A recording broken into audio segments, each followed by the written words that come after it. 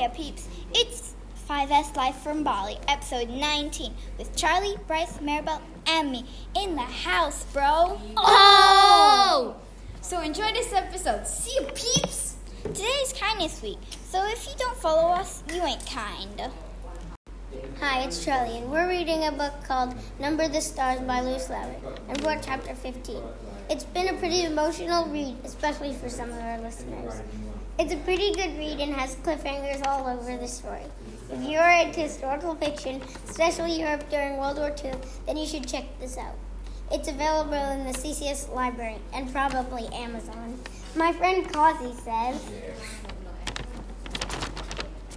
I think Number the Stars is very emotional because I cried 2 times in it and I usually never cry in things. Hi, I'm Maribel, and I'm going to talk about our classroom agreements. In our classroom, it's very important to follow these agreements because if everyone could act however they want, our classroom would be a total chaos.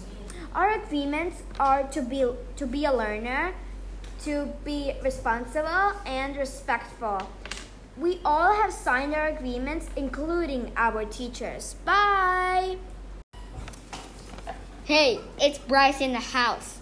Basketball is extreme sports. You may think it's not an extreme sport. I think it is because I always get injured. Just today, I got kneed in my thighs.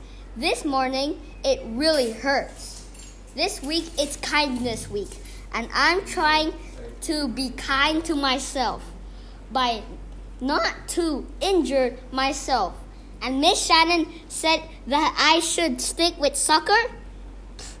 But nope. Ball above all, Miss Shannon.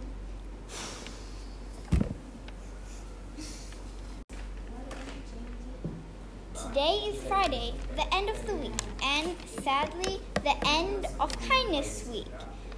Of course, Kindness Week is every week, Kindness Month is every month, and Kindness Day is every day, and Kindness Hour is every hour, and Kindness Minute is every minute.